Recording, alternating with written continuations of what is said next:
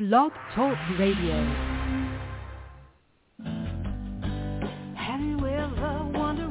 Welcome to MindShifters Radio with the Forgiveness Doctor, Dr. Michael Ryce.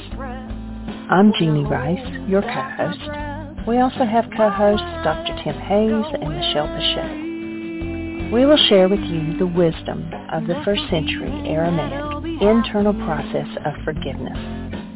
We offer tools and support 5 days a week. We will support you in building a solid foundation within yourself to live in pure love, in Aramaic, Rachma. Michael is the author of the book, Why Is This Happening to Me Again? For more information about the forgiveness process, please visit www.whyagain.org. And now, welcome to the show, MindShifters Radio.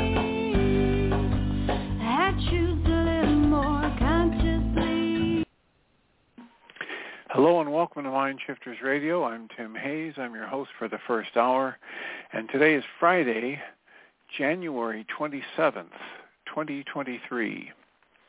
As always, we're grateful to everyone who's joining us here today, whether you're listening live or through the archives, as we spend another couple of hours teaching and supporting people in using some of the most powerful, effective, efficient, and accessible tools I've ever encountered. These tools are available absolutely free through the tireless efforts of Dr. Michael and Jeannie Ryce on the website at whyagain.org. If you go to that website and click on the two words that say Start Here in the upper left-hand corner, it will take you to a page where you can download and read Chapter 24 of Dr. Michael Ryce's book. His book is titled, Why Is This Happening to Me Again? And that chapter of that book contains a narrative description and explanation of the primary tool in this work. That tool is called the Reality Management Worksheet, sometimes called the Reality Management Wake-Up Sheet. And it's a tool I've been using for over 18 years to improve the quality of my life and most of my relationships, and to turn any negative emotional experience I have into part of the infallible guidance system that each and every one of us has been given. You can also download the actual worksheet process itself. It's a simple PDF file. Click the link, download it, print it off, copy it as often as you'd like, and use it over and over again, absolutely free. You can also go to your app store and type in the three words Heartland Aramaic Forgiveness. If you do that before you're done typing the word forgiveness, you'll see the glowing heart icon. If you tap on that, it will let you download a completely free and private app that contains the Reality Management Worksheet, contains an abbreviated version of that worksheet process, and it contains a copy of the Dragon and Klingon game, which is a wonderful way to introduce these tools to even younger audiences. You can also download a whole host of audio files of shows just like this one, where people have been stepped through the use of that tool. And if you choose to listen to those, they can serve as a tutorial for you for how to get maximum benefits from these tools in the most efficient period of time. You can also go to the MindShiftersAcademy.org website, where there's another resource, some of the best of audio files, some of the first hour of last year's shows where we were reading The Way of Mastery with commentary, some interviews that I've done with people from various authors and motivational speakers, spiritual teachers, etc. MindShiftersAcademy.org. That's also the place where you can find all the information you would need to join us on one of our free Tuesday night or Thursday night support groups that are held through Zoom. And you can join us from wherever you are, as long as you have internet service, and it's free, and all the information to join those group meetings is there as well. So we hope people do all of that soon and often, because it tends to improve the quality of people's lives the more they apply these tools in their lives.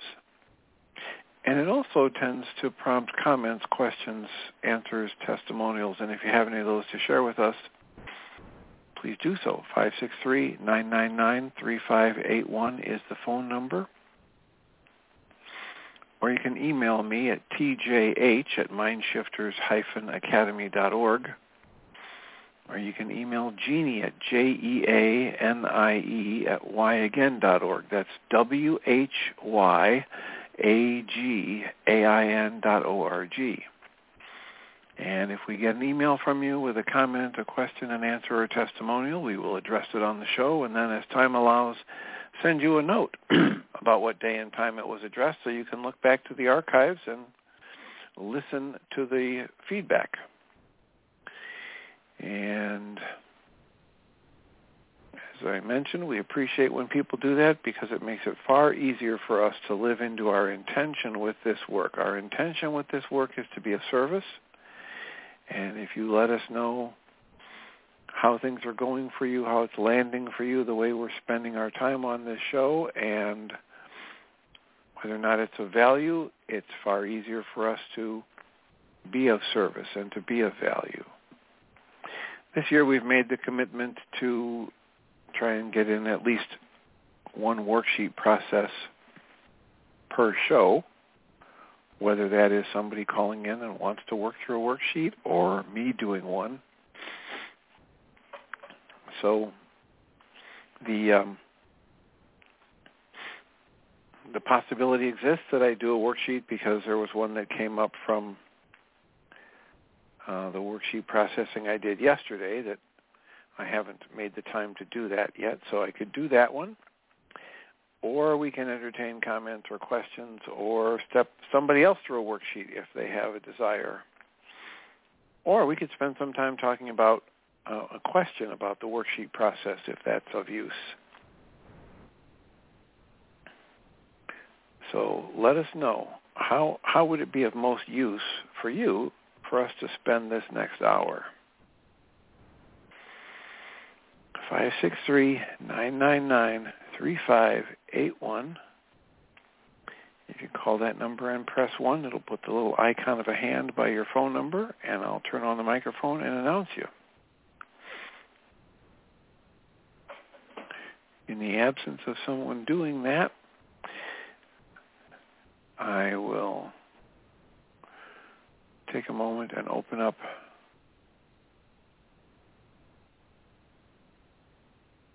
the app on the phone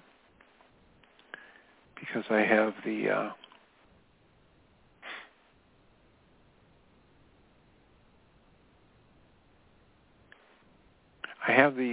app outlined, or the worksheet outlined from yesterday, and that worksheet came about because the worksheet I did yesterday was on the phrase that came up in another worksheet I did earlier in the week.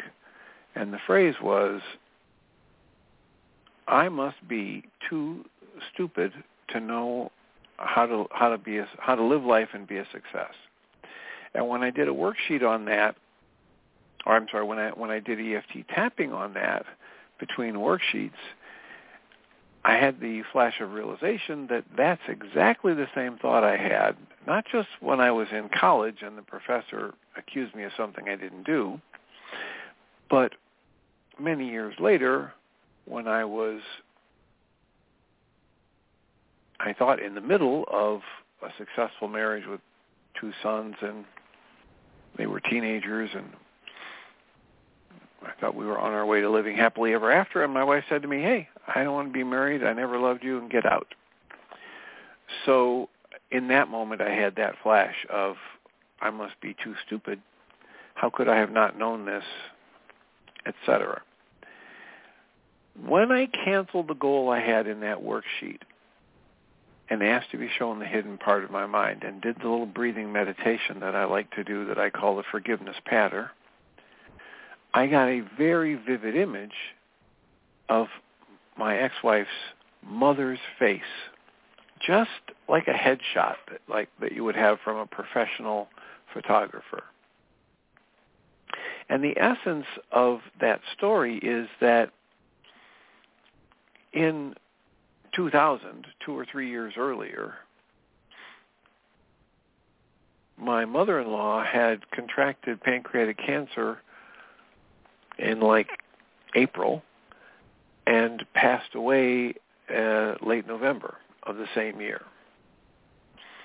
And that was just a year and a month after my own father died. So in the constellation of the family, my sons had lost 2 of their 4 grandparents, and my wife had lost her mother, who was one of her best friends, and she spoke to her multiple times every day. And then 3 years later, she tells me she never loved me and doesn't want to be married. So I have a worksheet to do on that memory. And the upset level, I would say, is about a 6 out of 10. And step 1, it asks me to identify myself. I, Tim, who am love, am feeling the emotion of sadness. When I think about my mother-in-law and how relatively short her life was and how little my sons got to spend with her, they were preteens when she died. So the worksheet then asks me, I'm on the app and the full worksheet. It says use a separate sheet for each emotion. Hostility and fear come from internal corrupt data and indicate my use of sustained incoherence, which means doing something that creates a pain in my life and then deciding I don't like the pain and then continuing to do that thing to try and get rid of the pain. It just can't work. But it uses sustained incoherence to build this disturbing internal construct and then blame it on somebody else. And every time I blame something I'm feeling on somebody else, that means I'm in denial. And my denial causes me to forget that my true nature is love and that I'm completely safe in each moment as I was created, that I remain as I was created to be. And that process of denial and projection tells me the lie that my emotion, in this case sadness, is caused by someone or something outside of me. And so I'm going to put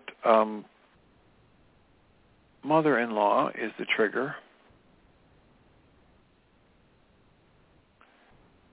And what happened was she died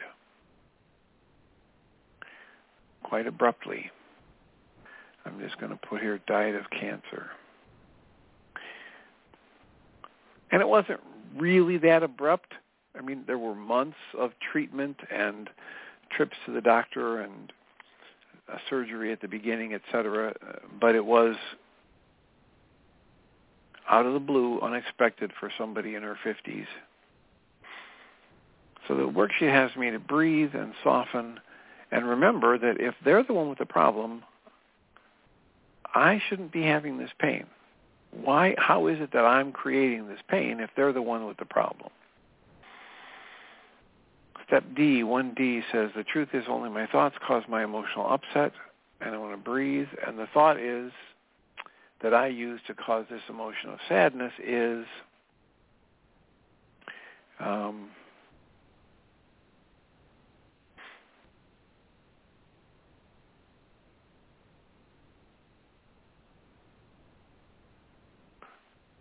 we miss her.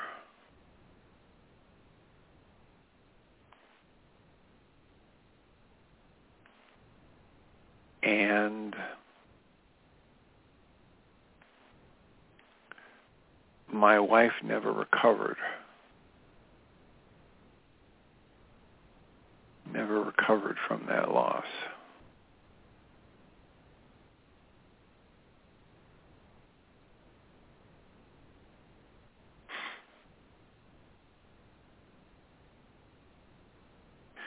So we miss her, and my wife never recovered from that loss. That's the thought that I use to create sadness in this situation.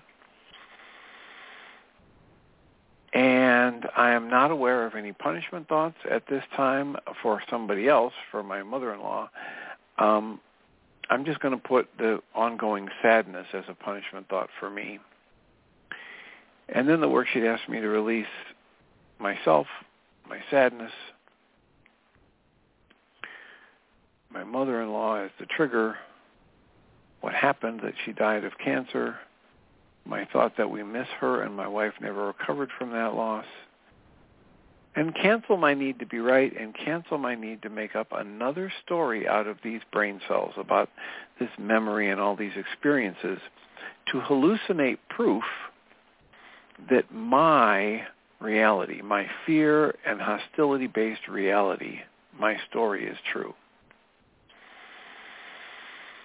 So, step 2, I choose to love truth, and I willingly face and process out all of the disease-producing energies for and from all of my relations today and all of the generations past.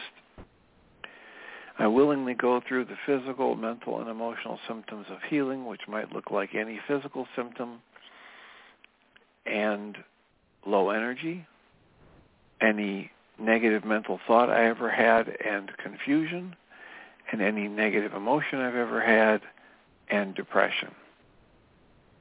And I'm willing to go through those, and I move on to step 3.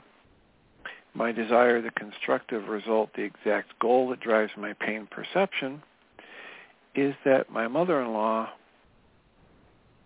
stay alive and be available for her daughter and our family.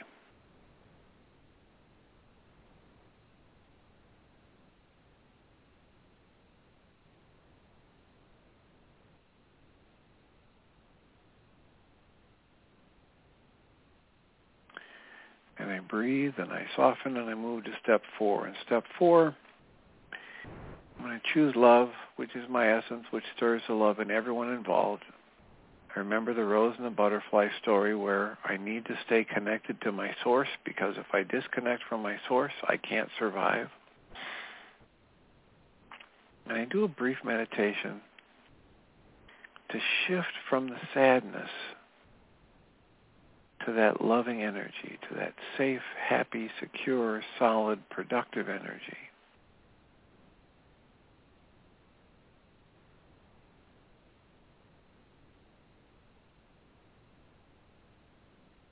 I feel that rolling in my heart space, and then I hit next. The next, step 5, reminds me that when I'm upset, my perception is built out of corrupt data.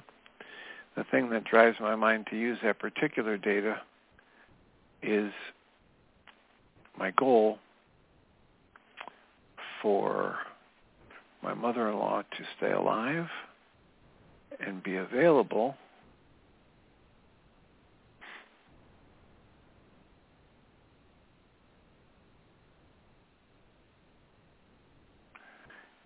and there's a little weirdness in this worksheet, so I'm backing up for a minute, because it's put somebody else's name in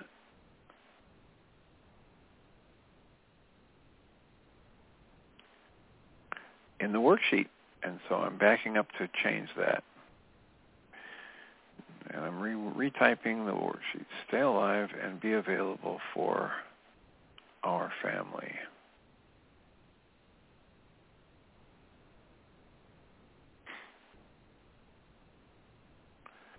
And I'm back to step 5.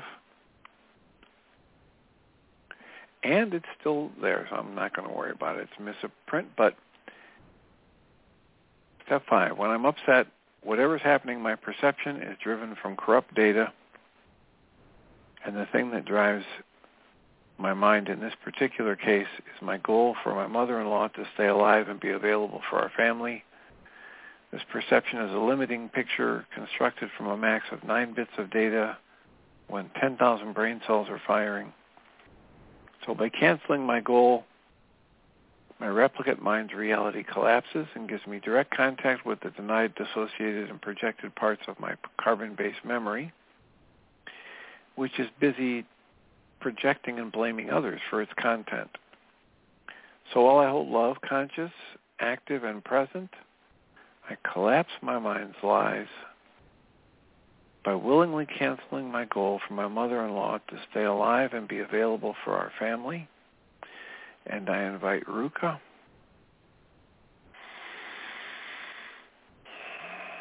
a nice deep breath, to incline me toward healing, to restore me to my awareness of my newborn essence of love, to heal my denial, and to heal my capacity to generate sadness, and to help me open a direct conscious relationship with and gently remove the denied and dissociated and projected parts of my carbon-based memory. And then I just do this little meditation, forgiveness pattern. I cancel my need to be right. I cancel my need for anyone or anything to change, including myself. I specifically cancel my goal in this worksheet. And I ask to be shown the hidden part of my own mind that's actually creating this upset. And I just breathe and soften. And I start with that image of her face like a professional headshot of my mother-in-law.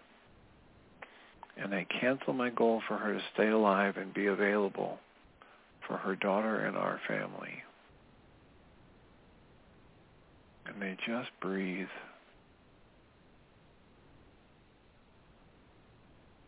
And soften.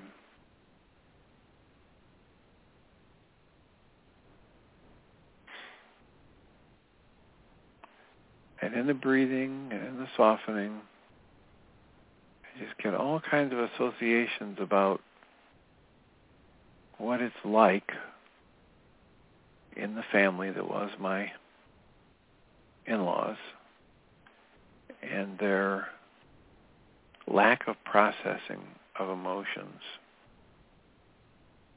And so there's a sense I have that that there wasn't a healthy grieving process for her, and that there may not be that much in the way of keeping her memory alive that's happened for my sons, etc. So I breathe and I soften. I'm aware of some sadness there. And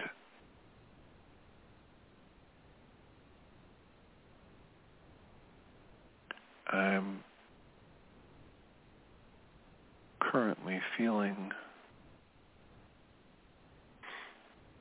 still sadness, but not as intense. And there's an insight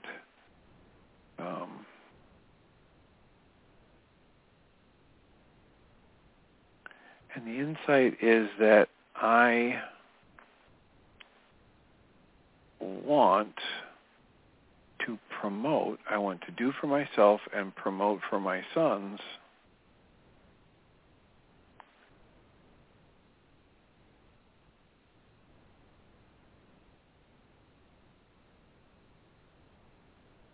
more active memories of their grandmother.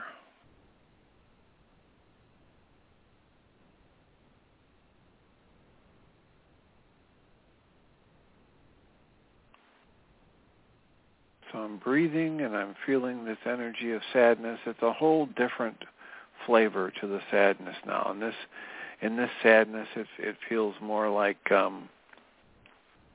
the sadness is being generated from a thought that I should have done more to help keep her memory alive, etc. So that's notes I will make about that. And then step 6C has me asked to be shown a time when I've not fulfilled a goal similar to the one I had for my mother-in-law, and basically being there for others. And that's the goal I'm asking to be shown as I move forward in life, where I have failed to be there for others, either in the past or in the future.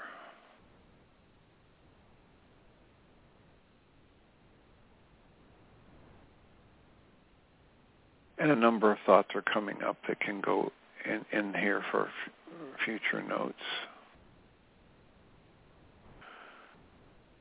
Step 7 is that I acknowledge a principle of the universe, that by giving I first get the original. So I'm going to rest in gratitude for this opportunity to heal, and I'm going to choose truth and perfect love. And to my mother-in-law, based on my goal that she stay alive and be available for our family, I'm going to structure the loving goal to do a worksheet on this remaining sadness and this thought that I haven't done enough to promote this, and have a conversation with my sons about that.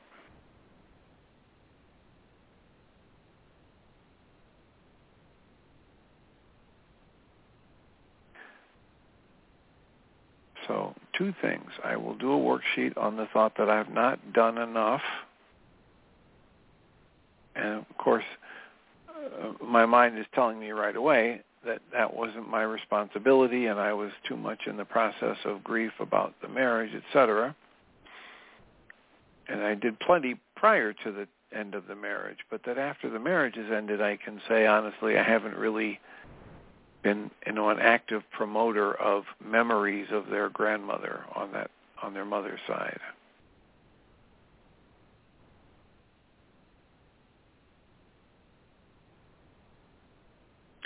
So I'm making a note here about that, promote memories of Grandma. And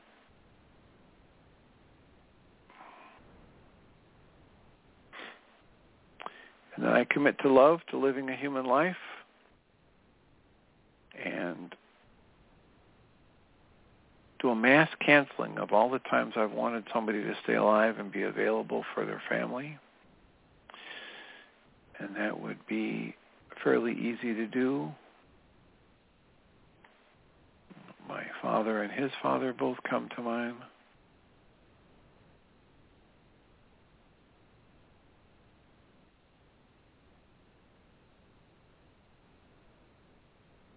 So I put that in there, and then I take a breath and notice my emotional upset's down to about a 3. And I would count that a successful worksheet, some good insights. I look at the PDF and send it to myself in the email for future reference. And that's another worksheet completed. So call-in number 563-999-3581. We're open for comments and questions.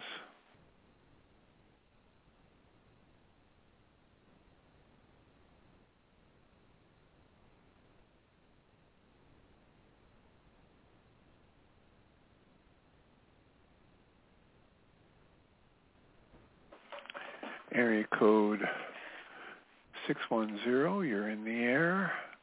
Maybe if the wheel quits spinning. Hi, Susan? Dr. Tim. Hi. Whoa, amazing worksheet. What popped into my mind, and this is a question, it sounded as if you had a connection between, if my mother-in-law stayed alive, our marriage might not have ended.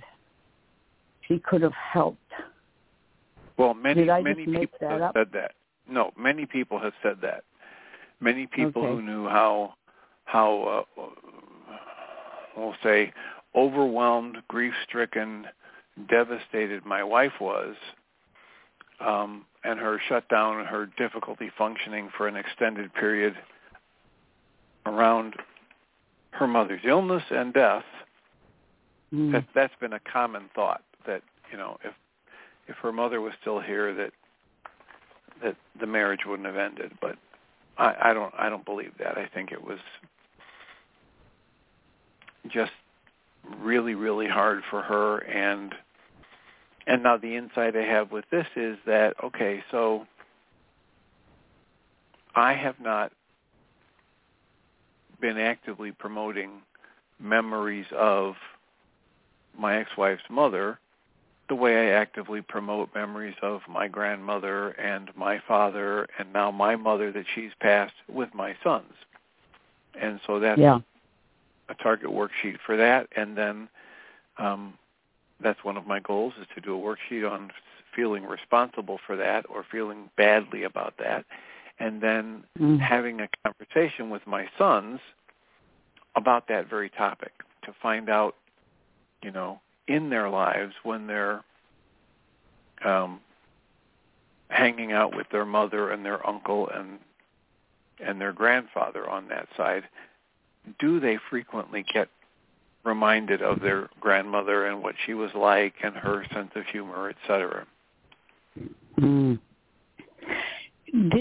your grandmother, was she good at processing, or was processing just not something that family did, any of them? No, they don't talk about their emotions at that level. Yeah. Were you and she close? Well, I mean, as close as you can be with somebody who's in a family where they don't talk about deep things. Yeah, okay. This was a very moving worksheet. I feel as if you're doing this work on the radio show is so absorbing and engaging and immediately applicable to our own lives. Just translates. Whatever the issue, there are parallel things. It brought up a worksheet I need to do, for instance. So it's going well, I think. Okay, well, thank you for that. We have this on a regular basis especially when we were doing the live groups. We would have somebody, we'd say, okay, everybody who would like help doing a worksheet, and one person would pull out a worksheet and we'd coach them through it. And everybody else would either be following along that worksheet or doing their own. And on a regular basis, people would comment that they plan to do a worksheet on, how there was no toilet paper at the store and people are hoarding it and this is crazy. And then somebody else started a worksheet on the anger at their mother, and they had to put away the toilet paper worksheet and start one on their own mother because it resonates, right? The issue that is up that people are talking about, we're all human. We've all got similar issues. Maybe not the same exact flavor, maybe not the same intensity, but we are all connected in ways that we don't normally talk about or get feedback about in our culture.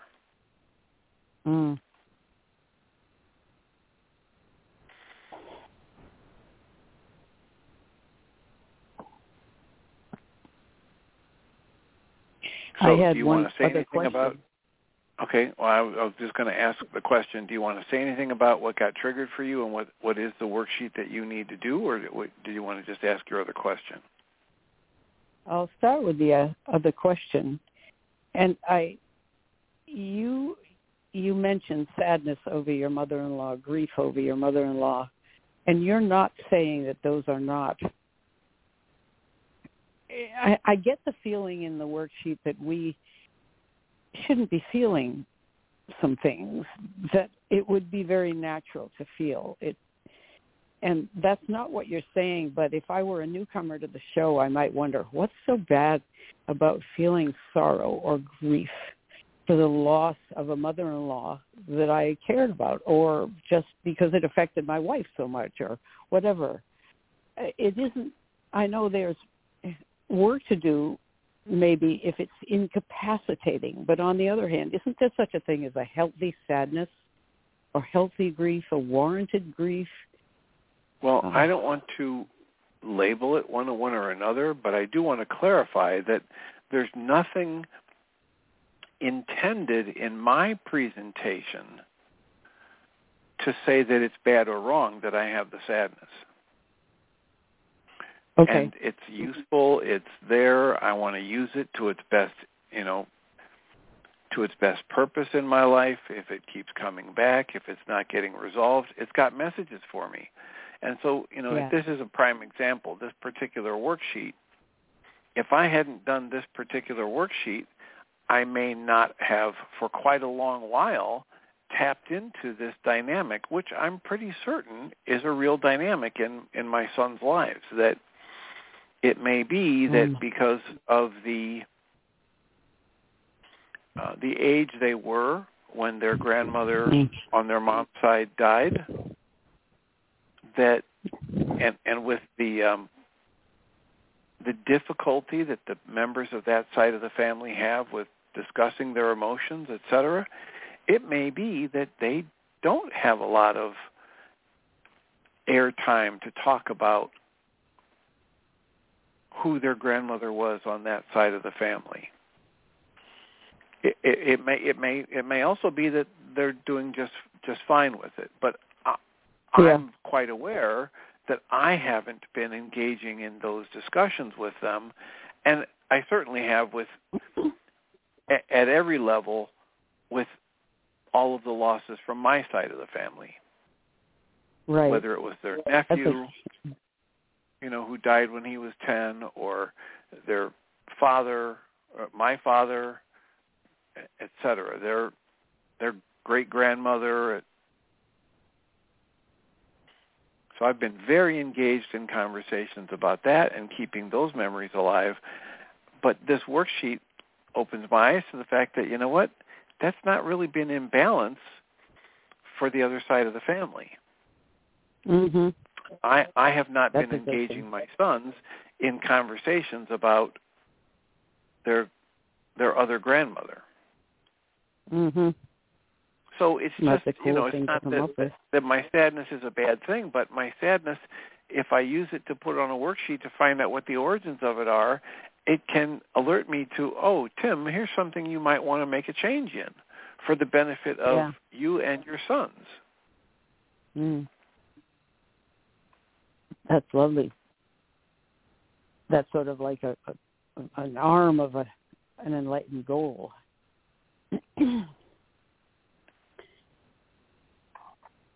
And I had another question before I go away from this. I was thinking that since your feeling about yourself was that I'm clueless, I'm not smart enough, I'm too dumb to realize that my wife wasn't happy. I wasn't picking up on that. Am I a dunderhead? And I wondered if the thinking about grief over her mother might have taken some of that blame away. You sort of answered it already. You said, no, we wouldn't still be together whether my mother-in-law was alive or not. She couldn't have fixed this.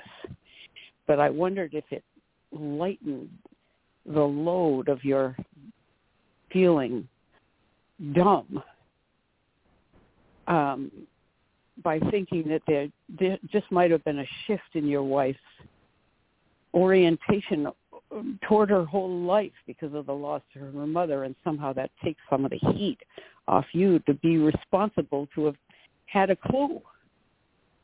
I don't know if that's clearly put, but...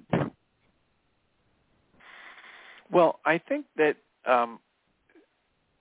what you're intimating with that question, ultimate goal for me with any worksheet process, because if I have a negative thought about myself or somebody else, or a negative emotion active in my mind, I instantly know it's not true. It's based in a falsehood or a lie.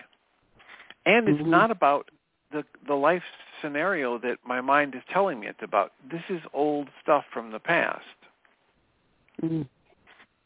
So, when I have that flash of a thought with intense emotions around it from when I was 21 years old dealing with my psych prof, and then, that I must be too dumb to be a success in the world to understand life. Here I am as a licensed clinical psychologist with 48 and a half years experience doing therapy. My logic tells me that's not true. Yeah. So it's not like it's sitting top of mind driving everything I do. And yet, the fact that it's been there and got resonated with strong emotions, strong negative emotions in a worksheet, let me sit back and look at how it may have been influencing decisions in my life for decades. And so the more I uncover that dynamic at the unconscious level and bring it forward to conscious awareness, then the less it is able to sabotage me, right? Sneak attack. Yeah, get it. And so whether or not it's, a deep insight from any one particular worksheet like this one or not, that's the eventual goal, is that I see at deeper and deeper levels that if it's a negative thought about myself or somebody else or a negative emotion, it's false. It's based in a lie or a falsehood. It's not about the current situation. It's an old tape playing in my mind, often tied to traumas, if not just really well-rehearsed negative thought patterns that have become beliefs. And it's to my advantage to uncover them, see their origins, and see their false nature.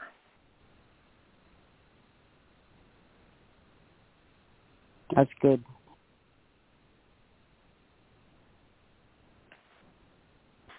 So this worksheet you did triggered two different worksheets for me, and the situation is going to seem very mild, but let me ask you first, is anybody in the queue? Do you want to? Well, let's just finish what you're saying. This triggered two worksheets for you. Yeah. We had a Zoom group the other day, and one of the women on the group was talking about abuse in her childhood, and she was very vague about the kind of abuse. And I said, is this physical punishment? What kind of abuse? And she sat up straight and looked annoyed and said, this is not therapy. I don't have to answer that. And I felt stupid, which is my, favorite, one of my favorite miserable things is how could I have been so insensitive to ask that question? And I felt stung. And I said, oh, okay, and I didn't process at the time. I'm more or less, I am the facilitator. My husband and I are, but I'm the head facilitator, and I do feel responsible. So I had that, and she has done that a couple of times. My worksheet that I've been doing got me to the point where I asked myself, well, when have I zapped somebody? And my answer was, I don't do that. I have zappy feelings, but I don't zap. I get ahead of them, and I say, whoa, I don't think I zapped. Now, I may be fooling myself, but when you talked about your wife saying, I don't love you, I've never loved you, get away from me, I thought, maybe I might have had that thought. I mean, I haven't had that thought about Tim Bingham, even though at times I've wanted to murder him. I've been mad at him, but I never would say that. And so that locks in a kind of blame stance, like, well, I would never do that. So they're the bad guys, and I'm right. You see where I've gotten myself into a place where I can't own that. So a little insight on that would be great. Where you can't own what? Saying something as mean as that, or acting. We don't need you to own that. All we need you to own for you to move forward in your life is that you own that you generate negativity when she zaps. Okay. Rather than just stepping back and saying, wow, she's pretty wounded.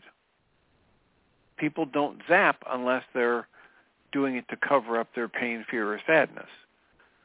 Okay. And when I see that clearly, I don't take offense, and I don't worry about, where have I zapped in the past? And I just take responsibility for any offense I create and do my worksheets around that. Okay. Good. Right? So here in a situation like that, if I was the facilitator and somebody, said, you have no right to ask me that question, my worksheets would be around thinking that I screwed up as a facilitator, or that I'm not smart enough to do that work, or that I made a mistake, and it might have hurt somebody. And I would do the worksheets around that and dismantle that upset, because them snapping at me is not about me.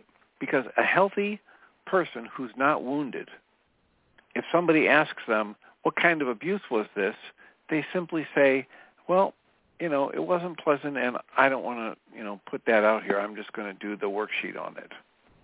And they'd be fully understanding that you were well-intentioned, and they wouldn't take offense. If they were... That is so good to hear. Yeah. If they were healthy and not wounded, right? But when they're wounded, that's when they zap. Why are they zapping? Because they're trying to numb themselves out or distance themselves from a pain, fear, or sadness that they don't want to deal with directly. Yeah. Okay. That's the only time we get angry with somebody. That's the only time we zap or snap somebody. Good. Helpful. Good. I have this image of you putting me back on track. I've been picturing being on tracks because the Pradavan thing gets me back on track. And it's true.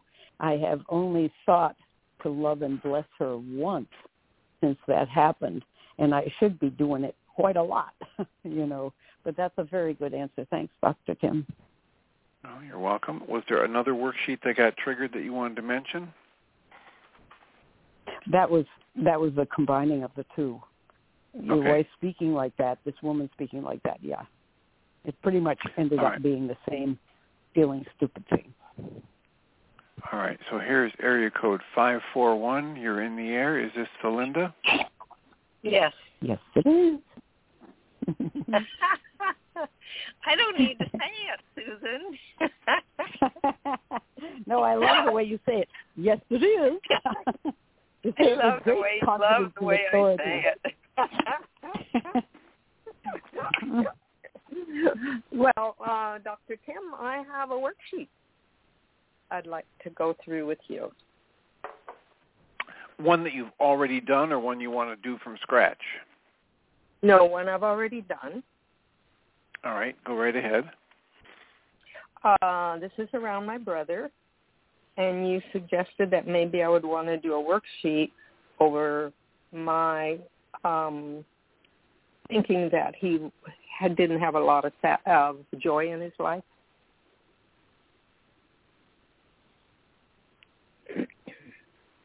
Go ahead. Okay. I, Celinda, who am love, am experiencing sadness. Okay. And do you want me to read all of this other information, or just go ahead and go through the for time consideration, let's just go through telling us what you ended up with as answers, since I just did a worksheet, so we don't need to read the whole thing. Okay. My story is that Ken, who's in the classic, quote-unquote, classic Christian religion that follows the Old Testament laws and Sabbath, that's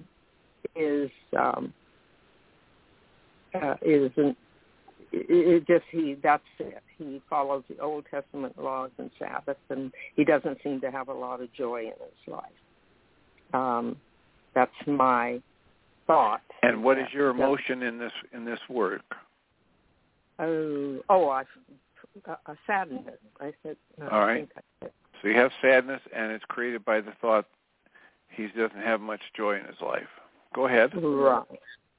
I don't want to punish him, but I punish myself by obsessing over his sadness. And I want to go back here and said I'm very aware of if they are the one if they're the one with the problem, why am I the one with the pain? I'm really focusing on that it's my pain, not theirs. So my my emotional upset level was a 6 or a 10, and my physical sensation was just this kind of shut down feeling when I'm really sad.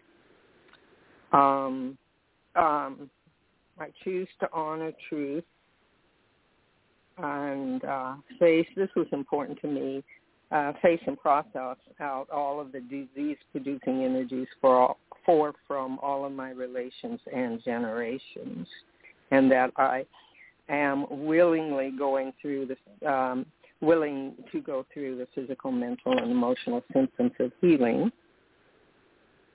And I release and surrender myself, my emotions, my brother, my story, my thoughts, and punishment to love. My desire, and I cancel my need to be right and make up another story out of these brain cells to hallucinate proof that my fear, hostility-based story, my reality is always true. I had it always. And I check that, and I'm breathing as best as I can with talking. My desire, the exact goal, is that Ken know, feel, and be blessed by joy in his heart so that his life overflows with joy. And I realize that my perception is built out of erroneous data. While holding love conscious, active, and present, I now choose to collapse my mind's lies by willingly canceling my goal, my driver, for Ken to know, feel, and be blessed by joy in his life, and so that his life overflows with joy. I invite Rucha Dukucha to incline me towards healing, restore me to my newborn essence of love. That's very difficult for me, so I have to put a different picture in there, and I don't feel like I felt my newborn essence of love ever in my memory. And when I held my daughter, it was more a sense of obligation and responsibility that I knew in the depths of myself I was not able to do. So I am now searching for another symbol for this expression of love. And I think I have one, but I can't pull it up at the moment. Heal my denial and capacity to generate my emotion of sadness.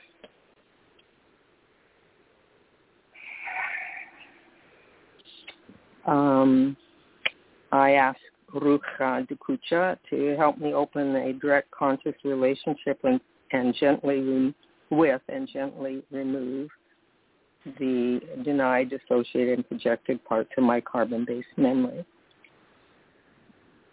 The reason I'm going so quickly through number 5 was because I didn't even get to the goal when I realized this sadness that I felt for my brother was not about his sadness. It was a projection on my part of my own sadness and not having joy in my life.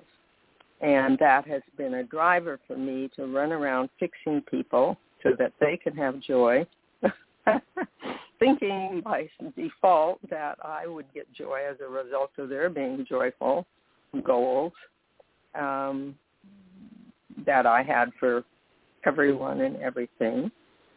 So I'm very clear now. I'm very clear about that my lack of, it's about my lack of joy, which I'm projecting onto my brother and onto others. I ask for a time to be shown when I have not fulfilled my goal that I was expecting of someone else. And I would say that most of my life I have been a sad sack, driven by fear, shoulds, and never good enough, and also about my early religious training, which I'll make a little additional comment about that. I commit to love, to living a human life, and to help achieve this, I do a mass canceling of all the times I wanted number 3 from someone else. So I feel like this is a step into my responsibility to myself to practice this insight until it is a habit for me. And I will keep on doing my worksheets. Number 7, a principle of the universe is that by giving, I first get the original. I love that. I am most grateful. I love your expression of saying rest. I rest in gratitude. And I'll put my little word from last year. I abide in gratitude for this opportunity to heal. I choose truth and perfect love. And my goal for Ken and for myself is to do at least one worksheet around my lack of joy and the true cause within myself for this lack of joy. And I soften and breathe. I feel really calm. I feel like my emotional upset level afterwards is no higher than a 2 and most likely a 1. It's been a successful wake-up sheet on the heels of a previous one I made that you suggested about my fear of loss that reduced me to a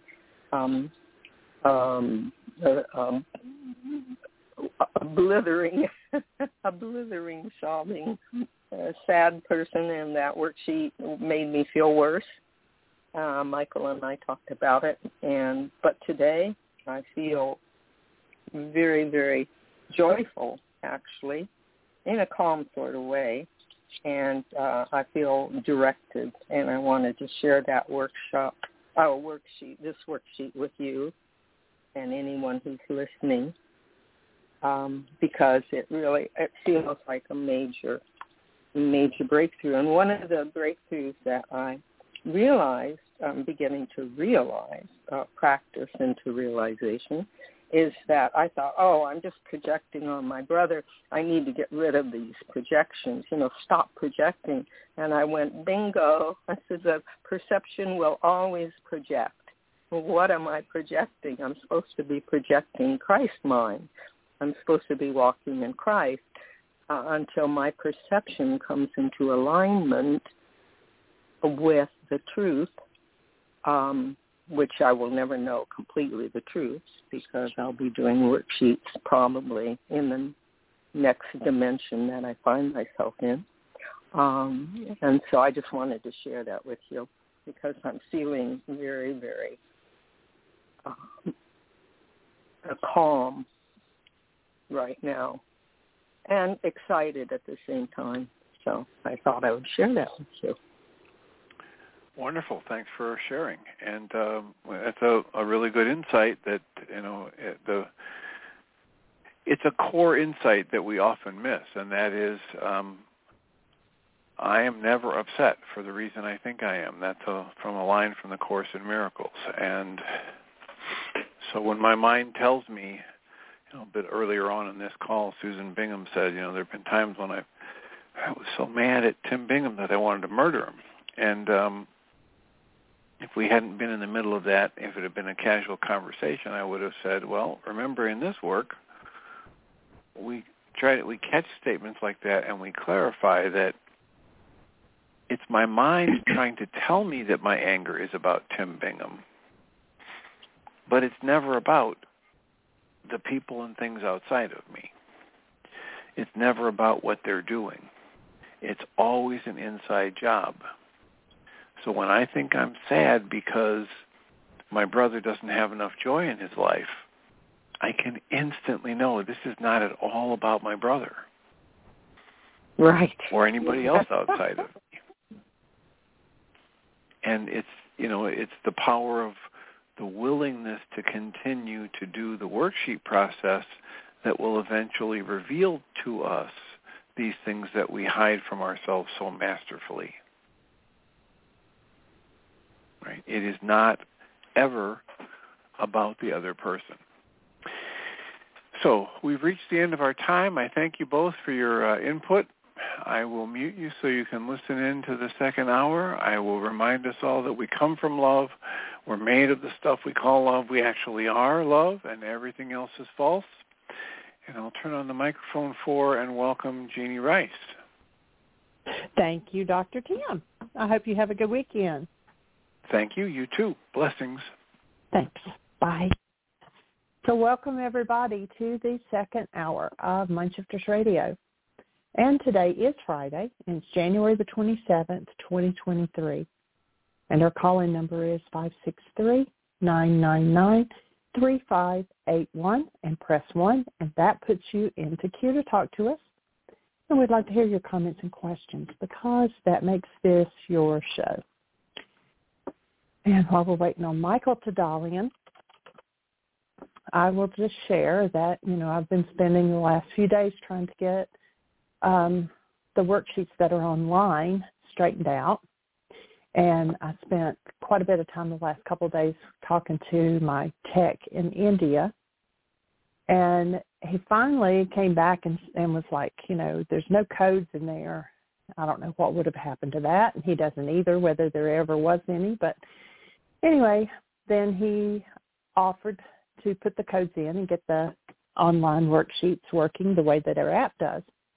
And I asked him what that would cost, and he said, well, what do you have in mind? And I said, Mike could pay $200, and he sends back a face like with its tongue hanging out like, what? And he said that was about half of what it would cost for them to do it. And I told him I didn't have $400. There was just no way I could do that even $200 was going to be a stretch. And that maybe I would just do it another time when funds were better. And bless his heart, the little guy, he's, I've really gotten connected with him over the years. He's really worked on their apps, and he's easy to work with. And, they're 11 and a half hours ahead of us. So when I'm getting up, he's going to bed. And so we both kind of give on our, I'll either get up at 5 or 6 in the morning, or he stays up till midnight working on stuff.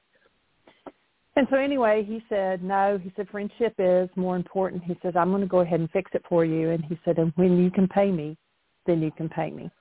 And I thought that was just so sweet. So I'm putting it out there. If anybody has $400 they can send my way to pay him, that would be fabulous because, he has to make a living as well. And I know our U.S. money goes a lot further when it gets transferred over to their Indian, I can't remember what it is, but I know that it goes a lot further for him than it does for us. And so if there's any way that you can help with that, you can contact me directly at Jeanie, Jeanie, at whyagain.org, or our address is there on the website. You can drop it in the mail. I do have a Zelle account, which they don't charge a fee the way PayPal does. But anyway, if you're so inclined and you can help with that, then get in touch with me. Let me know. If you've got my phone number, you can text me or call me as well. And so we've done several changes on the website. We've gotten some more testimonials and some videos and things that had kind of disappeared between switching from whyagain.com to whyagain.org. There were a couple things that got lost, and we found them accidentally, and so Susan Giles has got them up on the website for me. She had to do some conversions because they were different formats. And so there's a lot of things out there. Go out and check things out, look around. Yesterday in the notes, I put out a lot of links that perhaps people haven't paid attention to and haven't logged into, and, get out there and look around and see what's out there. And at this time, I am going to welcome Michael.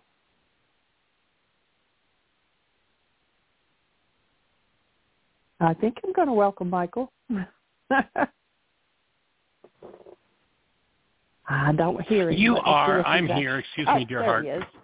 My okay. My phone screen jumped, and I had to get back to the original screen. And one of the other things that we'll put out there and we'll invite you to do, if you would, is, pick up on our new videos on our YouTube channel. And one of the things we're looking to do, since we've stopped traveling, as Jeannie said, is, finances become a bit of a challenge to keep everything moving and going and expanding. And so one of the things we're working toward is monetizing our YouTube channel. And in order to do that, they have certain, standards. They have to have so many videos and so many hours of watching and blah, blah, blah. And so if you would, jump on.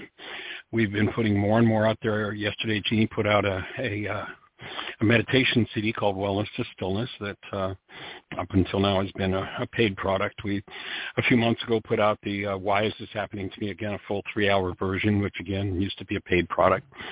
So we're putting more and more out there to invite people to participate in our YouTube channel. And when we get to a level that fits their standards, then they'll actually start to pay us for that, just for people watching our materials, putting enough materials up there to attract people. And so it's kind of on the generous side, and we appreciate that. And so it would be a help if you would, spend time daily, weekly, monthly, whatever, listening to videos, clicking a like on them. That helps that people are liking them, and making a comment. So we're just kind of scrambling and looking, since we've been 4 years that we haven't been on the road. It's and Heartland's been closed, and of course, the taxes go on. The electric bill runs about $500 a month, and you can't just turn it off. So that's sort of put a bit of a drain on things. And so if this is supporting you, I invite you to support us. Whether if you're not in a position to support financially, pass it on to somebody. Send a link from a video that you watch to somebody, or send a copy of a radio show or a worksheet or what have you. So. And if you're in a position and you're benefiting from this work, then we invite you to drop something in the collection plate that helps us keep it all rocking. And beyond that, is Susan with? Is anybody out there with a hand up, Jeannie? The only hands up were the hands that were up with talking with Dr. Tim, and Susan is one of them. If you want me to turn her on. Okay, well, we might want to find another way to say that, but sure. Okay, I'll turn her microphone on. There you go. Hi, guys. Hi. Hey, young lady, how are you? Okay, how are you? We're rocking. We're doing well. Doing well. A nice sunshiny but cold day here. And a couple of thoughts I wanted to share with you.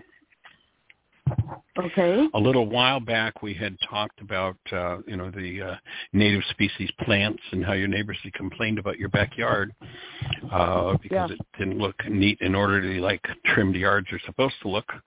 And one of the thoughts I had, I was doing a little more research on Telemy's work with national parks, and where the city came in and forced you to cut it down, especially if it's native species. And I don't know if that was a focus that you had going on in your yard, but you can go on to Telemy's website, National Parks.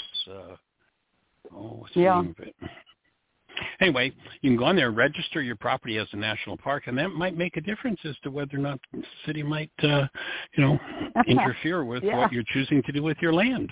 If you're doing something that really, truly is to, in fact, it might be something to even, we've been talking about to neighbors and such, to present that, maybe we need to let our yards get a little what the world calls messier, but have some native species so our insect and food supply doesn't collapse. And that might be a way to talk to the city legally, and maybe even, the neighbor who complains say, well, maybe you should try this. Look, watch this video. Here's what we're doing, why we're doing it.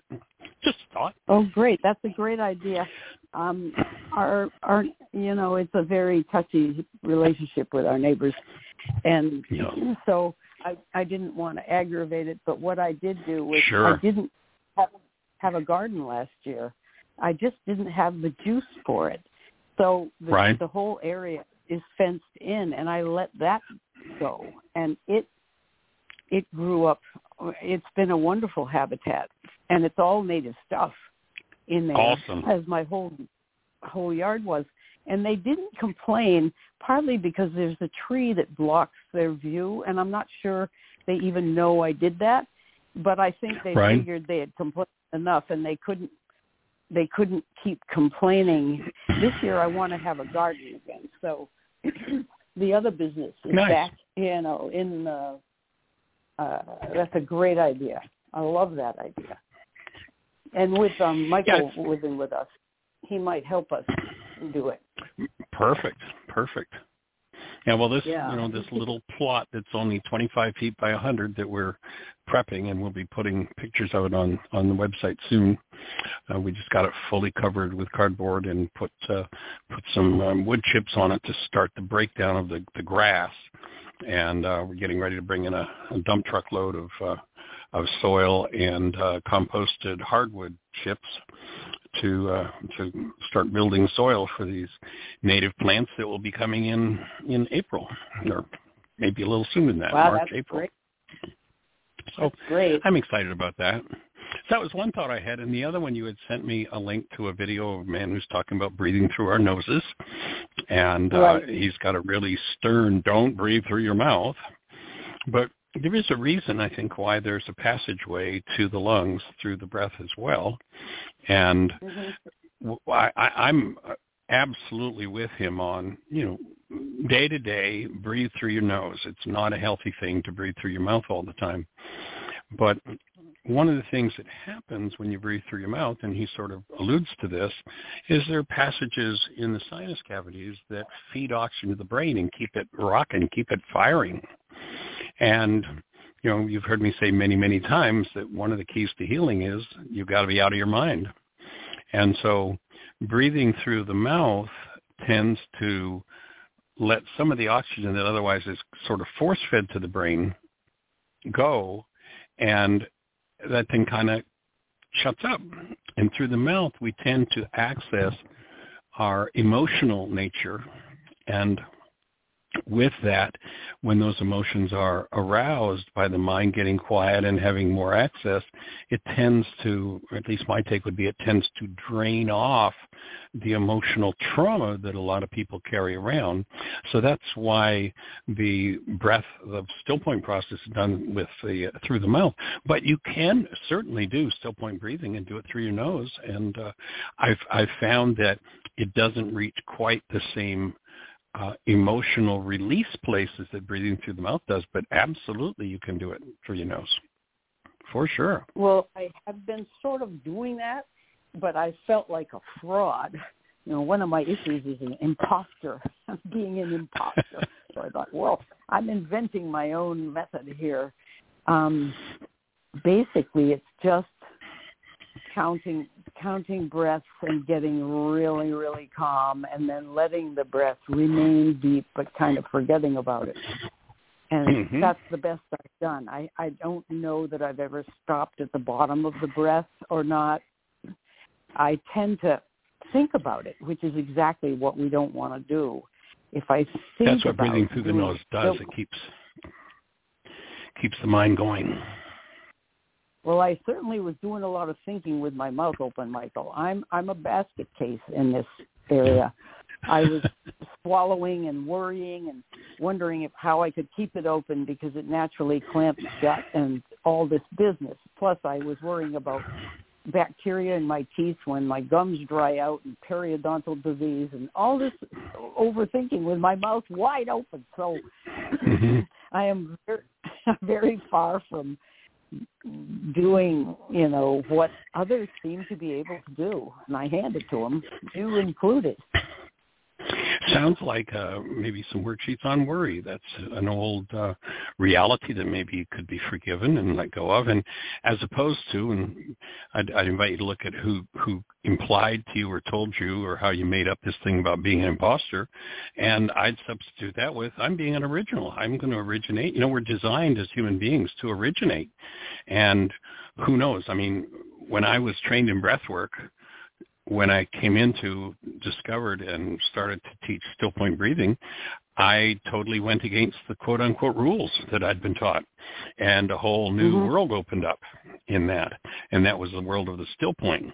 The breath work that I was originally trained in, if you went into still point, it was called holding your breath. You had a jam in the ribs, and you were forced to breathe. Oh, you're going unconscious. Breathe. It's like, no. This is the core of the still point, where high-speed process happens, where you go into a superconductor state and can just let go of all kinds of things. But you can also reach that with nose breathing. Yes, I've found that it's more efficient, more effective to do it with mouth breathing, but if those other things are a concern, then go for it. Oh, great, thanks. Yeah, I wondered if it was okay to send you that. It's sort of like, confront those voice. I have issues about that too. Confront me anytime you like. If you've got an alternative thought, I'm here to hear it. If you've got alternative evidence, I can't take in everything in the world, so if you will be my eyes and my ears and my brain to expand how I can see things, I'm always wide open for it and appreciative of it. Okay, well, that's very good of you. That's wonderful. It's funny, when you said this imposter thing, I got it. It's like I did an instant worksheet in my head. I remember my mom looking at me and saying, "Who do you think you are?" There you go. Whatever I thought I was too big for her britches. Was not acceptable, yeah. It's that old message, that first message power person gives so many people is there's something wrong with you. And it's a lie. Yeah. Right. And so I support you standing up as an original and originating the creation of your life. That's what we're here to support people doing. That's wonderful. I love it. And I'm doing it, but I get these twinges now and again. Like being a pianist, my mother used to say, "Why are you doing all that practicing? Pianists are a dime a dozen. Everybody can do it. What are you working so hard for?" So that's another one. Yeah, I don't know why she felt like that. I'm not sure why. I've had a lot of talks with her. Dr. Tim said, "You start talking to your mother the way," maybe you said it. I guess you were the one, because you reminded me about Magda and her grandfather. It hasn't come out like the grandfather one, not at all. But I have gone through the physical symptoms of healing. It have included nausea, just nausea, talking to my mother and having her talk to me and getting to this place of feeling just absolutely sick. And I haven't got past that. I sort of sounds highly successful. Oh, I'm glad you think so. Sounds Michael. like a highly successful process.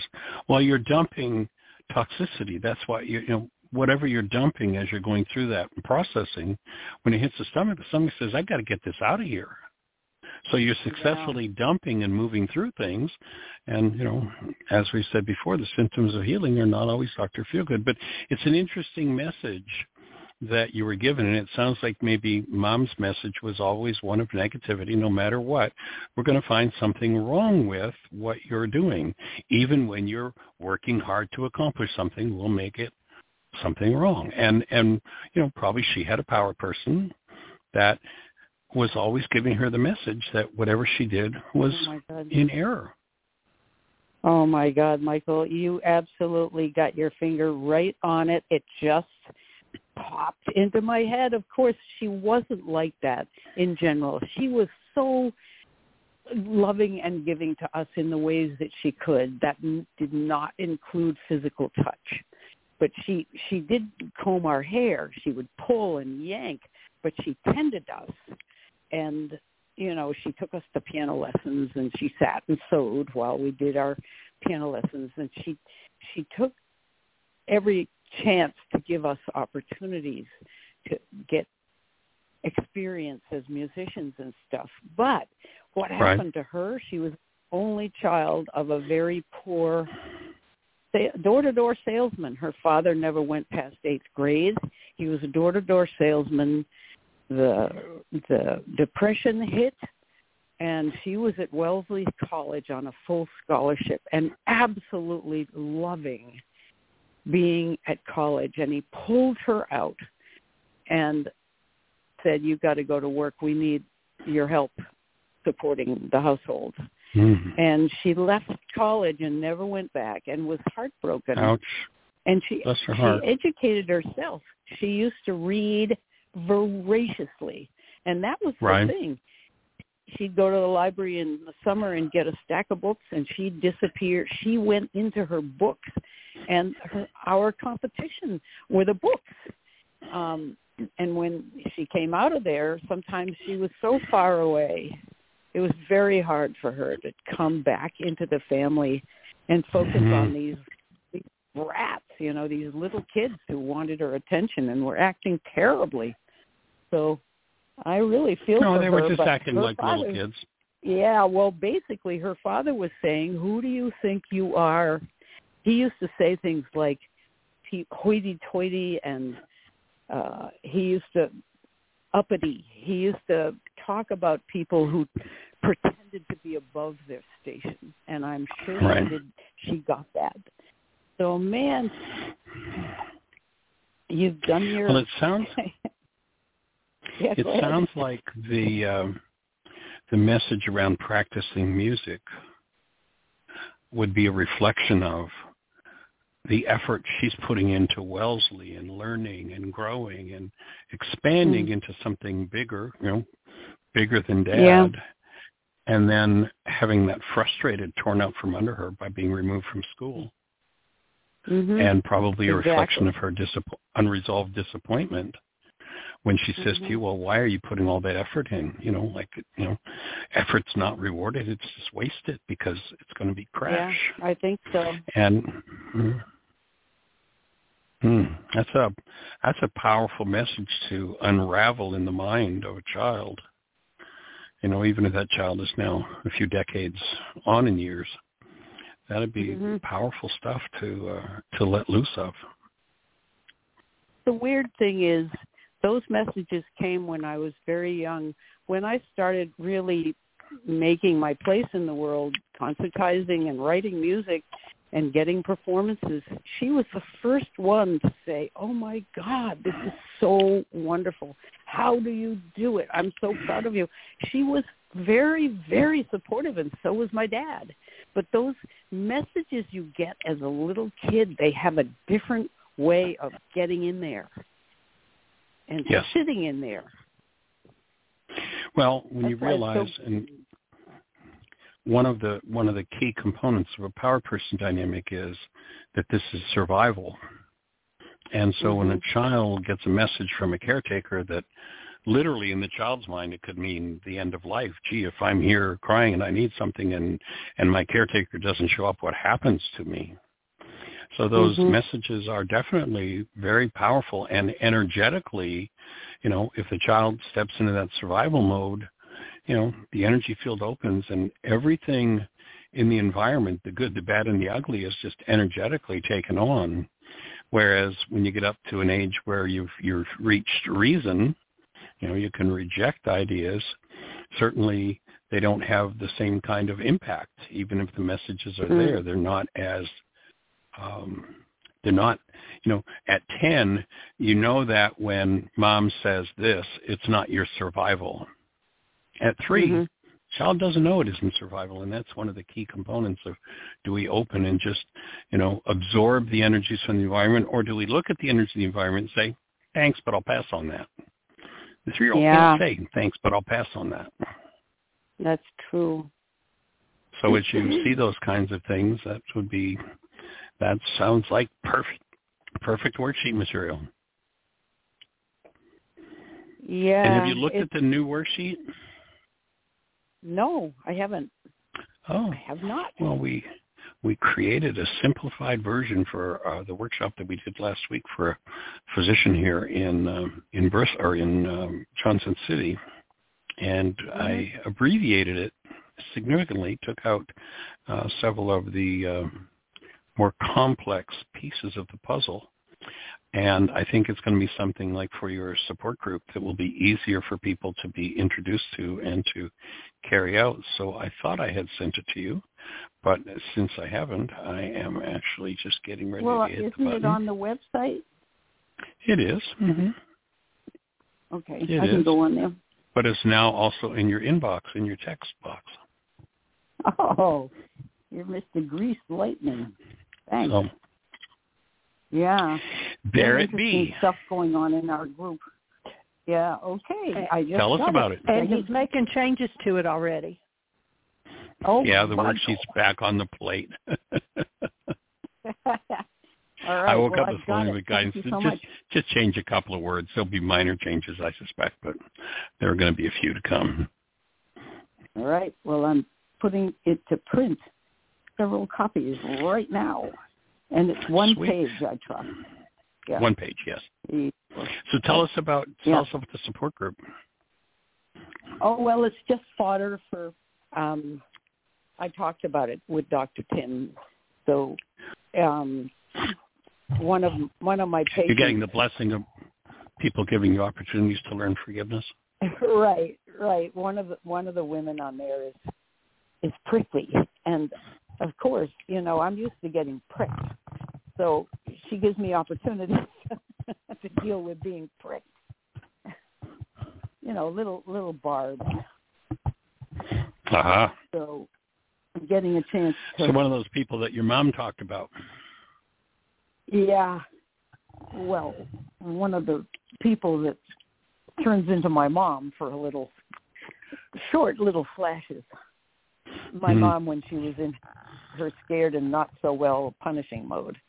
The big outcome of talking to my mother has been that she keeps apologizing to me for how she treated us. She regrets very much. She says she's very sorry. But the end goal I still have is to have the capacity to allow her to touch me and to trust that. And I don't.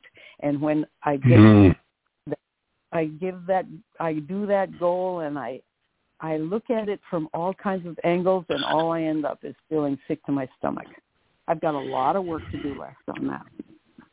Good toxicity letting go. So the question I would ask in that context is, so have you pardoned her yet? Oh, sure, Michael. I've pardoned her millions of times, but forgiven her, I'm not so sure. It isn't clear. Okay. Well, remember that pardoning is, okay, so Mom, I have compassion for you. I can see the straitjacket you were in and why you behaved the way you did. So I'm going to just let go of it. I'll let you off the hook for that. And the forgiveness work would be how I'm going to go inside myself and clean up the end result of what's going on in my mind and body from the interaction between you, Mom, and what I carried in my structure. Yeah. No, the business of feeling like her victim or blaming, I think I'm done with that. I don't want to fool myself. In fact, compassion is huge. I can see why she was the way she was. But it's still in my structure, as you say. It hasn't gone out. In fact, I'm doing that cleanse you recommended, Michael. I'm doing the gentle version. I've got about 3 weeks to go, probably. It's very gentle, but I'm telling you, it's doing things. Things are moving. Nice. How's your skin doing? I don't understand this. I went back to the doctor. The skin's much better, but if I scratch like I scratch my shin, even if it does not itch, it will start itching like gangbusters. I can scratch any part of my body to see if it's going to itch, and it will itch. What the heck is that? You're scratching yourself. Stop it. I know, but it loves it. It wants more and more. Is this the way people have always been and I never noticed? Well, I think what you're finding is that there are irritating energies that are sitting in that layer of your structure, and your structure probably wants to stir it, release it, and so that even though there's the deleterious effect of scratching, it wants to stir that energy up. And as you cleanse and clear out what doesn't belong, actually, that's one of the words that you'll see. I'll send you when it's finished.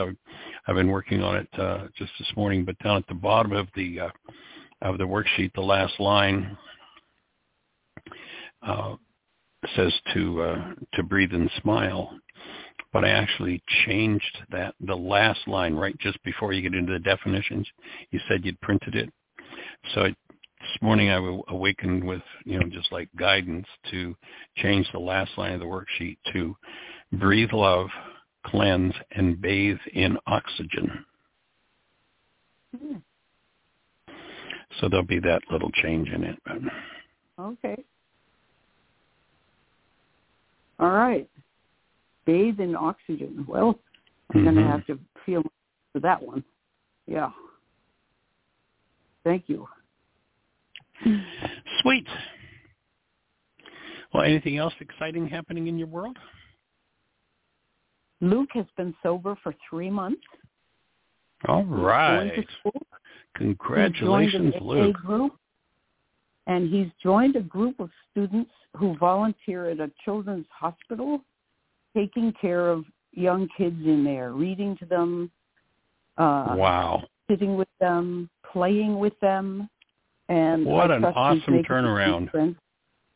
Well, I'm just hopeful, and he also is very tough in a great way with Jacob. He says, Jacob, addicts lie. You are lying. Cut it out. I know you're using. I don't want to talk to you until you stop. And Jacob has improved and cleaned up his act a lot. I think he's still using, but he's much more polite to us. He even apologized to his mother for not having come to her wedding with the new husband. He said, I'm sorry I treated you all that way. I'm hoping this isn't an act, because I know he's good at acting and he may want something. I'm suspicious, Michael. I got to watch it. But I love it, what he's doing. So 2 boys in improving. Oh, Luke is the big brother, right? Yeah. So, it sounds like he's having an influence. We'll hold the space that influence carries through until, Jacob is really ready to look at some of the core stuff that he's going to have to look at when he lets go of drugs and alcohol. Yep. Right. And one thing you said, Michael, I passed on to Luke, and it caused a real change. You had said addiction very often, most often, and maybe always the result of trauma. And I said that to Lukey, and he said, oh, my God. And I said, so give yourself credit and don't be tough on yourself. This is what you went through, and you had reasons to anesthetize yourself. Anesthetize with a T. Yeah, absolutely. So he said that helped him a lot to take the blame off himself and to acknowledge that things had been really bad at home. So, well, and your work to add to that, perhaps another level of it would be to, I don't know if he's been exposed to the power person idea, but to explain the power person in that those behaviors are passed on, and as he's facing those things, underneath those behaviors, there's all the pain that was absorbed from the interaction with the power person in those early years. Mm-hmm. It's like when talked to him about that, but... Good, cool, sweet. So, but just going back and working with kids, that's awesome. Yeah, I know. He says, I want to be a father, and I want to do it the way I wanted it. So, and then I said, but watch it. When you get under stress, Michael Ryce says, you're going to be triggered, and you want to do what your dad did that you hated the most. Just be on the lookout. And he said, I will. Sweet. And one of those things was to put him down. And that's where he's got to lift himself up, to change that thought pattern and lift himself up in those moments of stress, rather than succumb to the power person messages. And, what a better way to do that than to become a powerfully contributing member to the community and going in and supporting kids, helping. That's awesome.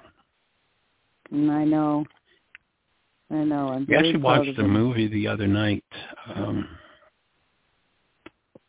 Jean, do you remember the name of that film with the ocelot in it? Might be an interesting one for him to watch. But we'll find the name of it. Wildcat. Yeah, Wildcat was on Amazon.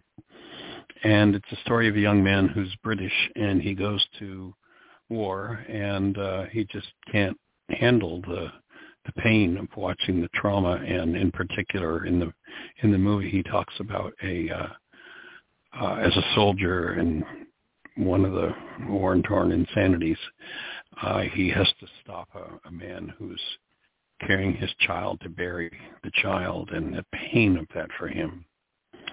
And what he does is he volunteers in the rainforest to take care of animals. And it's really powerful to watch the things he has to process and deal with. It's a powerful demonstration in the ocelot, his relationship with this animal species that's threatened, and they're there to support them and take care of them. It actually takes it was what they called a rewilding project, and so they were taking these abandoned baby ocelots, small cats that when they're just born look like little furry house cats, but turn into a pretty powerful animal when they grow. But literally his challenges in spending 2 years pretty much alone, or mostly alone. He has a relationship with someone and some of the trauma that goes on there, but he spends, I think it was about 1.5 years with one animal, and the animal, because of poachers in the forest, ends up hitting a piece of wire that fires a gun and kills it. So he's got a lot to deal with there, and he goes back and takes on another baby ocelot, and it takes 2 years to rewild them. And it was just like his healing, his making that contribution was part of his healing. It was really powerful. Wow. So, and it really demonstrates the kind of pain, the kind of pain and trauma he had to deal with. And, it was a powerful way that he moved in that direction. So, but that's awesome that he's working with kids, and that's just so amazing. Isn't it? And it's with peers. It's not just by himself. He's got some buddies. Right. And this is new for him, to make friends, not just go get drunk together. Well, it sounds like he's now stepping into the gregarious, powerful, contributing part of his genetic history. Yeah. I guess I should stop being nervous. I got to do a worksheet. I'm fearing that he'll relapse or something. Got to stop that. Picture him healthy, well, strong. It would probably be good to, that might just be the hem of the garment he needs, that in moments of temptation, he can turn to that energy, knowing you're there holding that space, and that might be what uplifts him past the moments of temptation that are going to come, because those moments of temptation are going to come, and that's part of the recovery project. And why they say you have to do meetings, you have to stay connected with people. So with your sweet connection with him, that might be one of the main things that makes a difference as he's going through these layers that he has to go through. And and I hear what his family story was. It's there's some pretty tough stuff there. Well, thanks, it Michael. Sounds like he's on the right track. That's awesome. So delighted to hear it. You put so much support and energy and life force into supporting he and Jacob. It's pretty awesome. Congratulations. Thanks. Wish I could have done more, but it's somehow seeping in anyway. Yay. And it sounds like it's spilling over to his brother. So, whatever time it takes, we'll hold the space that it keeps moving in the right direction. You know, that thought from the Course comes up that's, I think, so profound when you realize the energetic impact of it, and that is that millions yet unborn are going to benefit from the work you do. Millions. I mean, there's so many grandparents that are so busy and so tied up in their careers or their niceties or their stuff or their trips or their, vacations in Florida or whatever. And you've dedicated so much life energy to these two young men. It's a powerful gift to give them. Thanks, Michael. Yeah. It's been my pleasure. I like them. It is pretty awesome, isn't it? Well, and it sounds like you've given that same gift to Jonathan as he's gone through his layers, so that's pretty amazing. He's amazing. He is amazing. Yeah. How's he doing with his practice? Are things softening for him? Yeah, well, he told them at the hospital that he didn't want to do certain things and he wanted to do more of other things, and and they said, we'll take you any way we can get you. He's considered the mayor of the operating room. Oh, that's awesome. His favorite thing is to jump in, and Jeannie would be interested in this. Placenta previa is a condition where the young mother is maybe losing her baby and possibly her life because the placenta pulls away from the abdominal wall or wherever it is.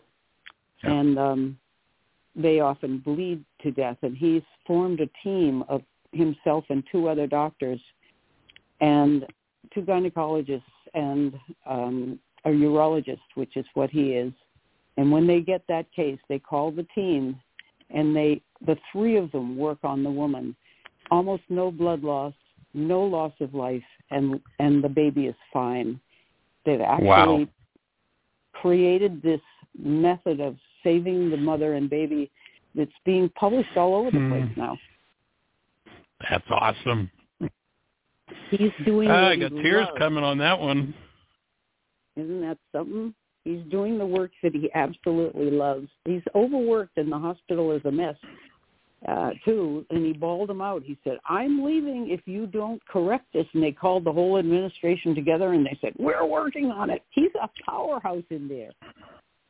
Cool.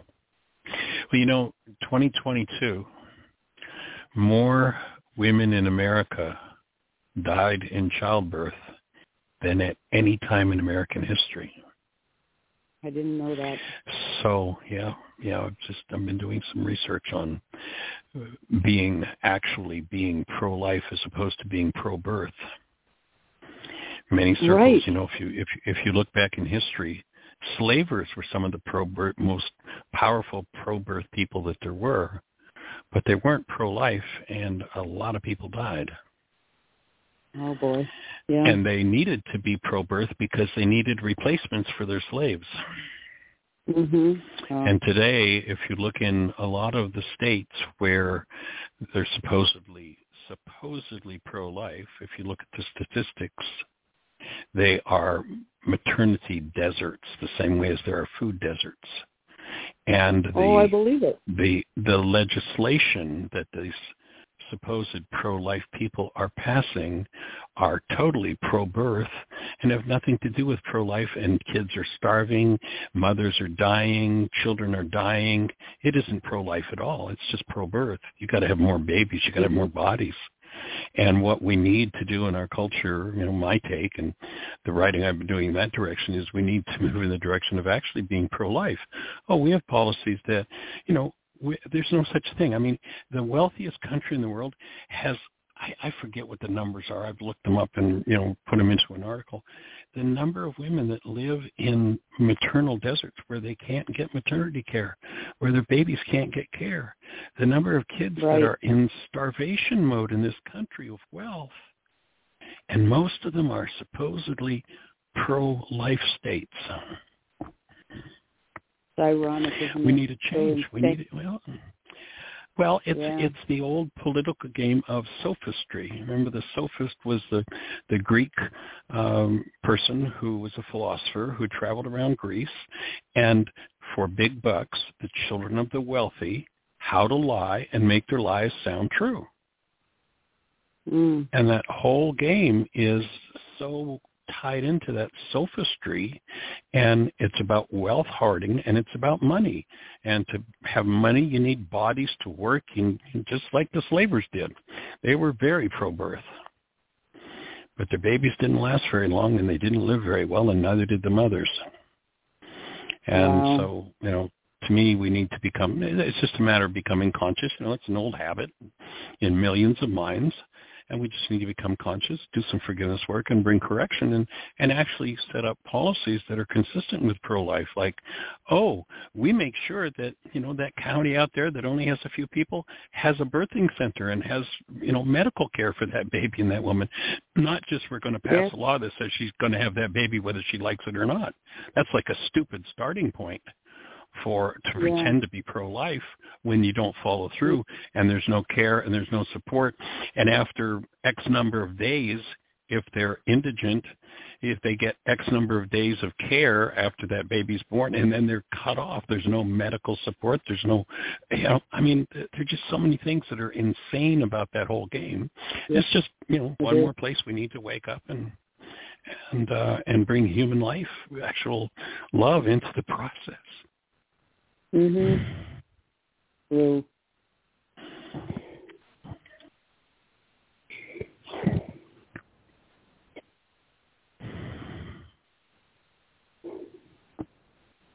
So congratulations to Jonathan. That's awesome. That's so needed.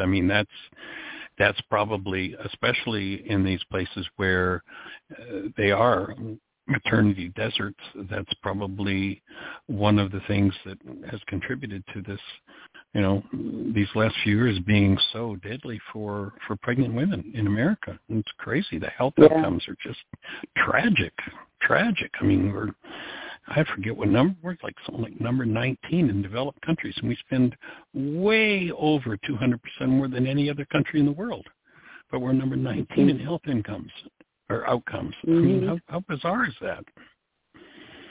So that's probably exactly the kind of procedure that's going to, really spread and save a lot of lives. So congratulations, Jonathan. Thank you. Going to have to teach others. They've been helicoptering mothers in from rural areas, and so the help is getting out there. But what they need is to train the doctors to do it out there. Well, I look forward to the time when that procedure will just be ubiquitous. Standard. Yep. Standard of care. Right. It takes 3 of them because the bleeding is phenomenal. The crisis is so sudden and so acute that they need 3 guys, 3 doctors, not men necessarily, but. Wow. That's amazing. Yeah. What a contribution.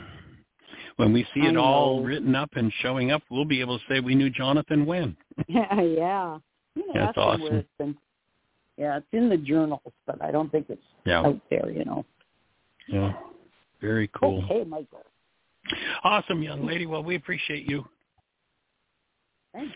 Tell Tim we said hello. Too. I will. All right, lots of love. Take care. All righty. Thanks. Bye-bye. Bye.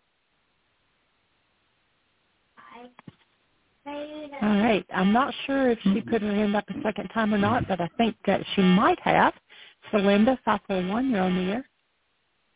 Hello. It is I. Hey, welcome, young lady. Yes. Good day to you. I loved your whole conversation with Susan. I have a little message for Susan about reframing. One of the things that helped heal so much of my relationship with my mother and ongoing healing with her is reframing. And I was wondering if she ever had thought that her mother was down on her when she was little about practicing the piano because she didn't want her to feel the pain that she felt about being yanked out of Wellesley. Yeah, that's a big piece of the puzzle, I think. Yeah, because she was trying to protect the children. But we don't see that when we're little, and the parent doesn't see it at all. Because it's unconscious, or maybe doesn't see it at all. Right. Well, and when a power person dynamic, when somebody plays out and acts out and speaks out of a power person dynamic, they don't have the same story for it that they had when it was done to them. When it was done to them, they see it as a tragedy, an offense, an attack, whatever it happens to be. But the brain, I'm realizing more and more that the brain, the mind, when it's just functioning as carbon-based memory, pretty much exists to make excuses for why we're doing what we're doing and making it somebody else's fault. And so when I do a power person dynamic that when my power person did it to me, it was terrible, I construct a whole different reality. Oh, well, I'm only doing this because I'm protecting myself, or I'm helping them, or, there's a whole other story that goes along with it. And until we start applying forgiveness and collapse those stories and see what the underlying energy is and are able to process it out and forgive it, it tends to run the show. Even, the mind can make up all kinds of excuses for why it's doing what it's doing. So I think you're right on track there. Yeah, and it also could be that she doesn't even know that she's, quote, unquote, trying to protect the child because she's in the throes of the dynamics. What I'm trying to say is that maybe that, too, is a push down into her unconscious, and she doesn't even know that's what she's doing, or she might. Yeah, you don't know. I just got a text from Susan that says Celinda's right, and I have thought about that. It's a good point. Thank you. Oh, good.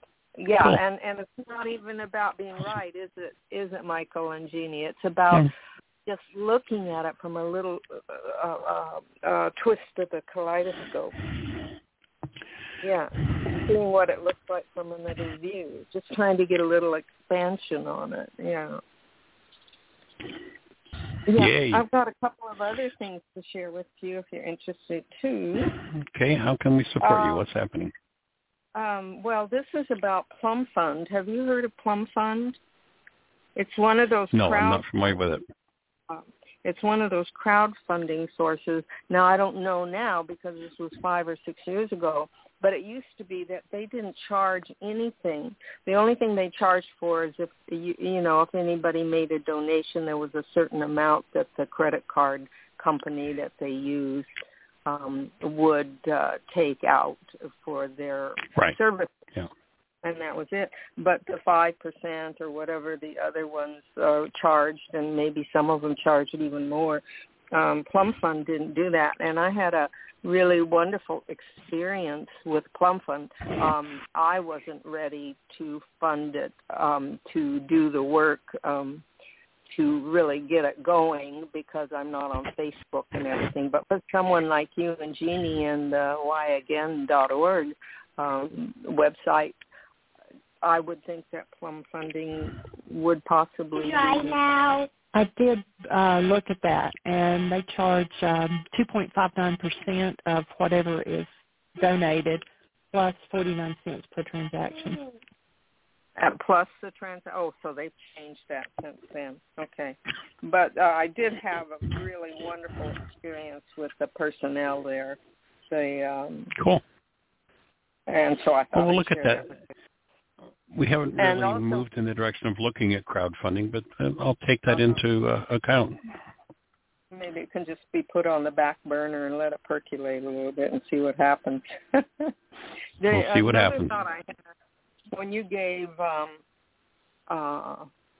Susan permission to change her breathing because she was a creator, an original instead of an imposter, and I wrote that down. I love it. I thought, well, I better fess up to Michael that I've already changed my breathing for still point. I have some no fessing needed for me. And because I do Qigong, there is a healing technique that you can do with Qigong, where the breathing technique is you breathe in through the nose, but you breathe out through the mouth. And as you breathe in through the nose, you see that life energy coming into you, healing life energy. And as you breathe out, you see this gray smoke or black smoke of whatever the toxicity is that the disease or whatever that you're trying to release, you're doing your best to release. You see it going out. You just visualize that. And since I tend to generate a lot of saliva in my mouth, and since I also tend to have a stuffed up left nostril a lot, which is a whole bunch of other worksheets they'll probably do on, I get a lot of drainage from it. And so by having my mouth open and not being able to swallow, I get a choking sensation. So I just started doing that. But I keep my mouth open. This is interesting. I keep my mouth open, and I just kind of close off with my palate, the back of my tongue, a little bit on the breath coming in through the mouth so that it kind of goes up into the nose. And then I release it on the exhale. I thought I'd share that in case anybody may be having difficulties of then breathe in through the mouth, the nose, and know that it's going down. You know, I visualize it also going down into my body at the same time and my heart. Cool. Yeah. So I just thought I'd share that. Yeah. One of the things you might want to look at with that chronic nasal thing is some specific sinus probiotics. There's actually one product I'm aware of called Sinus Complete. And the sinuses need probiotics. They need the life that's necessary. And, you know, if we've shot all kinds of chemicals up our noses and breathed all kinds of garbage, it can be hard on those probiotics that are designed to live in your nasal passages. So you might want to look at that, and you might find that will help with that stuffiness in that one nostril. Might be all you need. Really, what I'm looking at right now is I mentioned to you that I take that ion product from Dr. Zach Bush. Well, he has an ion nasal spray as well. And I'm looking very much at possibly trying that to see if it has an effect. And there's a whole complex that I can get with, if I'm a member, with a 15% reduction. I think it's 10 now, but I'm grandmother, so I get it. Yeah. Awesome. Well, you might want to just add some probiotics to whatever else you're doing. It might assist in clearing up that chronic sinus thing. So, awesome, young lady. Well, anything else on your mind for today? Yes. When you and Susan were talking about the medical system in relation to pro-life as opposed to pro-birth, I was also thinking that the forcing of midwives into the medical matrix or legislating against the allowance of midwives is, to me, also a violation of pro-life. Yeah, it's a serious problem. Yeah, I agree. It is, and it really reminds me of the Inquisition and the witchcraft trials. Yeah, it's all about the money. You know, Florida, there was a big challenge with midwives back when there wasn't government support and insurance and such. Doctors pushed midwives in Florida. Oh, you take the babies. There's no money. We don't want to fool with these, in people who have no money. We just are not interested in that. So you take them. And then when all of a sudden Medicare and Medicaid and, support came in, insurance came in, and they're trying to wrestle the babies back now, get rid of those midwives. They're terrible. And it's another money game. So it's all about waking up to human life. Right. Yep. not about only that, but you be responsible for them. But if anything goes wrong, your head is on the block. Yes, another aspect We're of it not for going sure. to be responsible for anything. Thank you so much. And all right, young lady. Well, the show's going to cut us off any second now. Okay, so keep. All right. Be blessed. Thank you, everybody, for joining us. Have the best year yet of your eternal life. It's an awesome gift to give the world. Blessings. Bye-bye.